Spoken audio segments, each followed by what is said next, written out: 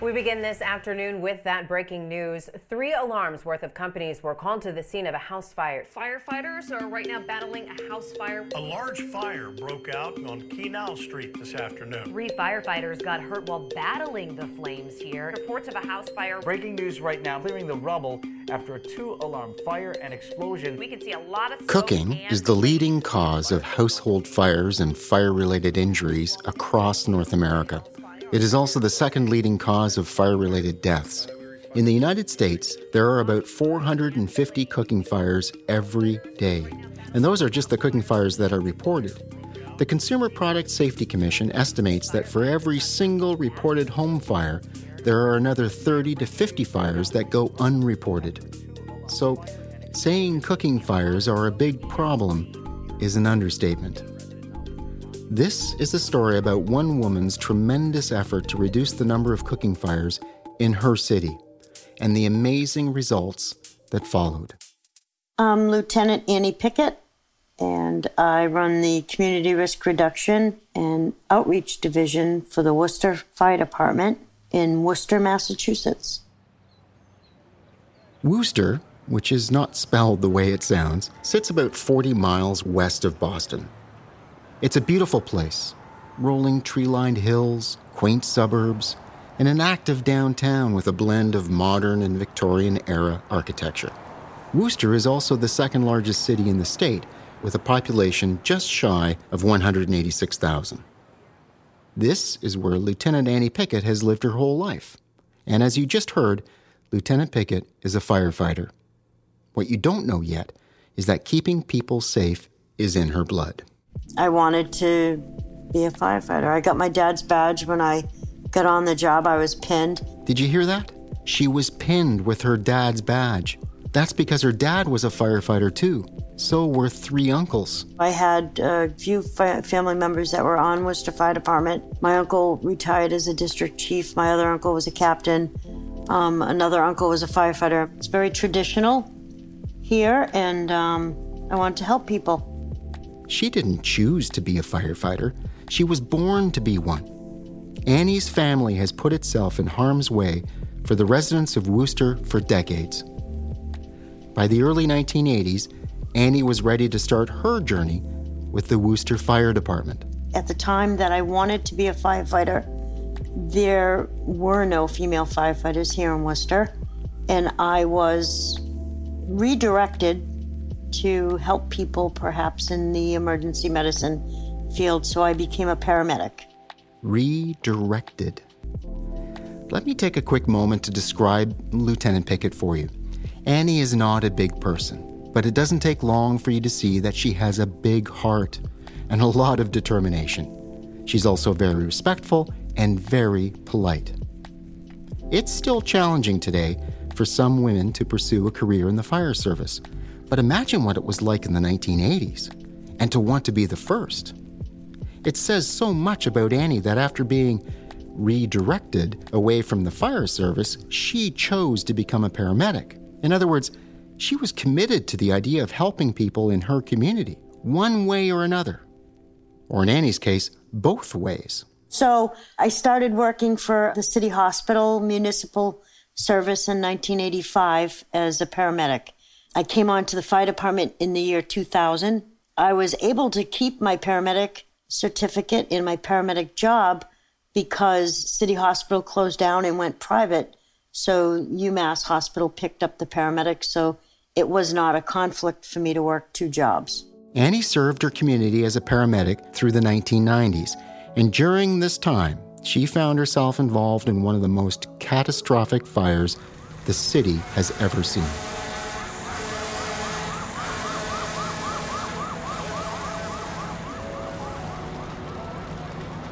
In early December 1999, emergency services responded to a massive 5-alarm fire at the Worcester Cold Storage and Warehouse Company.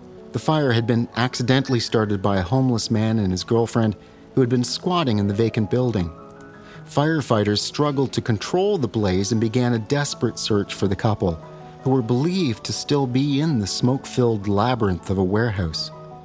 When the fire had finally been extinguished, 6 brave firefighters had lost their lives. They had been searching for the couple who had fled the scene long before emergency crews had arrived. That fire has forever left a mark on the people of Worcester, especially for those who lost loved ones and colleagues that day. All of this is not something Lieutenant Pickett likes to discuss. That I'm not comfortable talking about. Yeah, we're coming up on the 20th anniversary, and it still seems like it was yesterday. I'm not going to go there. It happened almost 20 years ago, and it still feels like it happened yesterday. That's how much of a mark it left.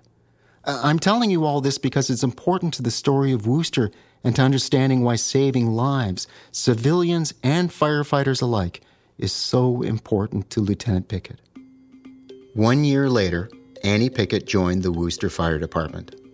She was now the first of 3 women to join the team. We had to pass the same physical agilities test, the same 16-week academy that everybody else did. There were no changes in the game plan for us. And so that was important to me and the other 2 females in the recruit class, that there were no changes to anything. It's impossible not to hear her determination and her pride. Motivated by her family's history and her desire to serve her community, Lieutenant Pickett jumped into her new career with both feet. Not long after, Annie began to see how important collecting and crunching fire data was to the goal of reducing fire risk in her community. The year I started looking at the statistics, we actually had a civilian fire death. We had gone a few years without a civilian fire death in the city of Worcester, which was really good for the second largest city in New England. We had a civilian death. I started looking at the fire data. We also had a firefighter line of duty death in 2011, the warehouse fire in 1999, another line of duty death December of last year. So I started looking at the data, and cooking fires came up as the most popular fire problem call. Lieutenant Pickett also discovered a concerning increase in the rate at which these unattended cooking fires were happening. In 2014, 559 unattended cooking fires were reported throughout the city of Worcester. The following year, that number grew to 578. But that's not all the numbers revealed. When I started looking at areas of the city where these fires were happening, they seemed to be condensed in a certain area. And then I noticed that it was certain buildings, which they're high-rise buildings. That made sense because the population was going to be higher. And then when I looked at the property analysis, they were owned by our number 1 landlord in the city, which was the Worcester Housing Authority. So let's just take a minute to unpack what Annie said there. She gathers the available data on fire incidents in the city of Worcester. The data confirms that fires are a problem, but the bigger problem is cooking fires. And where are a lot of these cooking fires happening? In larger, multi-family apartment buildings, which makes sense. More people, greater risk. Who owns most of the buildings where these cooking fires are happening? The city's largest landlord, which in this case is the Worcester Housing Authority. In 2015, 138 of the city's unattended cooking fires came from 4 high-rise apartment buildings. Nearly a quarter of the city's cooking fires came from 4 buildings owned by the Housing Authority. Oh, and the damage to property in those 4 buildings. From cooking fires? More than $500,000. You know, these are high-rise situations too, so it's not just obvious that fire will consume everything, but logistically, fighting these fires can be more difficult, gaining access through the stairwells with, high-rise packs and other heavy equipment. So it would, in the long term, also reduce firefighter injuries, not just property loss and civilian injuries. And there you have Lieutenant Pickett. Remember, she was born to do this. She wants to keep people and property safe from cooking fires. She wants to help protect the residents in her community where these cooking fires are happening. And she wants to help her brothers and sisters in the fire service who put their lives on the line every time a cooking fire call comes in. Again, this division was brought up from, multiple losses within our department, but these losses happen all across the country. So to reduce the cooking fire incidents in the city of Worcester, that's the number one reason why we have residential home fires. So did a lot of this come from losses of friends of mine? Yes. A lot of the brainstorming behind the scenes came from, how can I make this better? So, now that Annie had used the data to help define the nature and scale of the cooking fire problem in Worcester, what next? How do you prevent cooking fires from happening in the first place? So, I was at a state conference in Massachusetts, and there was a vendor, and he had a burner at his table, and he had a paper towel on the burner, and he had the burner on high, and he was boiling water. And I went over there. I was pretty fascinated that the paper towel didn't ignite. Annie had stumbled upon the booth of Pioneering Technology, where the rep was showcasing its temperature limiting control technology for electric coil stoves. Sold as an aftermarket solution, they replace a stove's electric coils with solid cast iron burners designed to regulate temperature and help prevent cooking fires. People can still cook, fry, or boil, but the burners avoid the high temperatures that can cause cooking oil or household items to ignite. It was the first time I'd ever seen that technology, and when I was looking to see how I could use it in my city, then you needed an electrician to put it in, and that was a little bit over my head. They did change the technology to make it that you could just pull out the old burners, put in the new burners. So I revisited that. I went to the Housing Authority with that. At first, Lieutenant Pickett only worked with the Worcester Housing Authority. Repeated efforts were made to secure government funds to purchase and install this new cooking fire prevention technology, but it wasn't until the Housing Authority and the city's fire department came and partnered together on a larger prevention education initiative that the grant application was successful. Now they had the money needed to retrofit old stovetop coil elements with smart burners in the 4 Housing Authority buildings. The federal government really liked the fact that the fire department was partnering with the Housing Authority. Once we were successful, of course there was tons of planning and logistics that needed to be worked out. But it was just a matter of let's just keep going for this till we're successful. Coordinating and implementing a program with so many moving parts seemed daunting at times, but Lieutenant Pickett had made the decision to see this plan work. Did I have pushback? I know that was the question.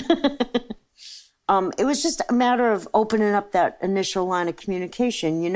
People are so used to the fire department always was inspecting or enforcing, and now here I am trying to educate and do good old-fashioned community risk reduction that doesn't really necessarily involve a heavy enforcement or inspection.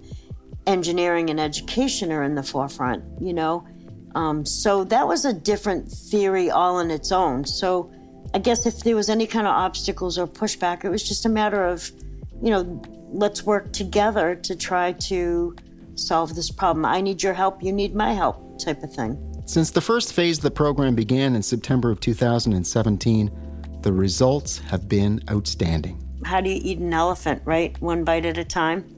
So we looked at fire data and we looked at all the property with the Housing Authority, and we targeted not just the 4 buildings with the highest number of incidences, but we then did a risk analysis on those buildings, and we found out 100% of those units had older adults. 86% of the older adults had a disability or mobility issue, and 100% was low income, and 15% of that group, those first 4 buildings, was no income at all. Once we identified the 4 buildings we wanted to work with and did the risk analysis, found our target, that was roughly, 700, 800 units. The order for smart burners to retrofit the 4 buildings had come in under cost, leaving the fire department and the housing authority with some extra funds. From this, they were able to target another 65-unit building, a different building that suffered a kitchen fire just as the smart burner rollout was happening in the first 4 buildings. And there was a huge loss there, a loss of 1 whole unit, 2-3 other units with exposure and fire and water damage, and we were very lucky there was no loss of life there. That 65-unit building, plus the 4 original buildings, totaling around 800 units, was just the first round of funding. We decided real early on that we were going to just keep going for funding. So to date, we're getting close to 3,000 units or 12,000 burners. So, after endless hours of data collection and research, countless rounds of funding, building a sustainable partnership between the Housing Authority and the Fire Department, and installing 12,000 smart burners, was it worth it? Are people and property safer? We had 138 stovetop incidences in 2015. There was property loss, firefighter injuries, and there was a loss of life in the city of Worcester. To present date, since we've started this installation process, there's been 0 stovetop fires where these burners have been installed. No property loss, and there's also been, in the initial 4 buildings, initially it showed that there was a 96% reduction in emergency response. Think about what she just said. 0 stovetop fires, no property loss, and a 96% reduction in emergency response. Was it worth it? The program basically paid for itself in 1 year. Fewer emergency calls, no fires, no property damage, no water damage, no fire-related injuries or deaths in any of the properties that had switched to smart burner. Yes, it was definitely worth it. Oh, and if for some reason you're still not convinced about the value of cooking fire prevention technology, this should change your mind.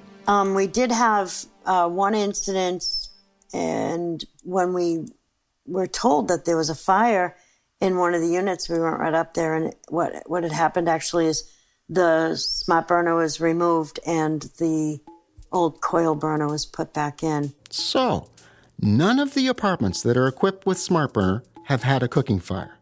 But there's one apartment where the tenant replaces smart burner with an old-style electric coil, and what happens? A cooking fire.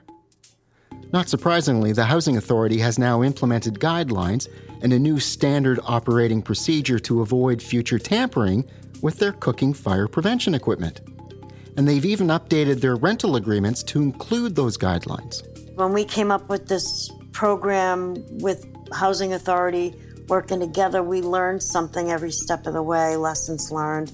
If you look at the amendment we wrote on the first round of installs, that one cooking fire in that unit wound up displacing 4 separate units, and it was a total loss. And, for a quarter of that loss of 1 incident, the fire loss, never mind, we got lucky that we didn't have a loss of life, but just the property loss in that 1 incident, we could have outfitted that whole complex for a quarter of that with this technology, which is just, what I liked about it so much is it's truly proactive, and it prevents the cooking fire from happening before it starts.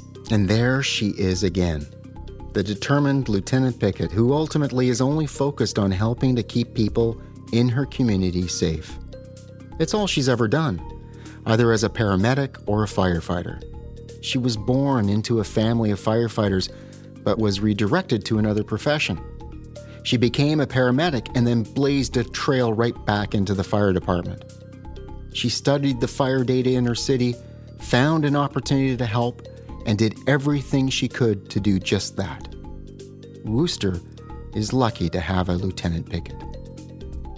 I've been a lieutenant for 11 years, and I'm getting ready to retire.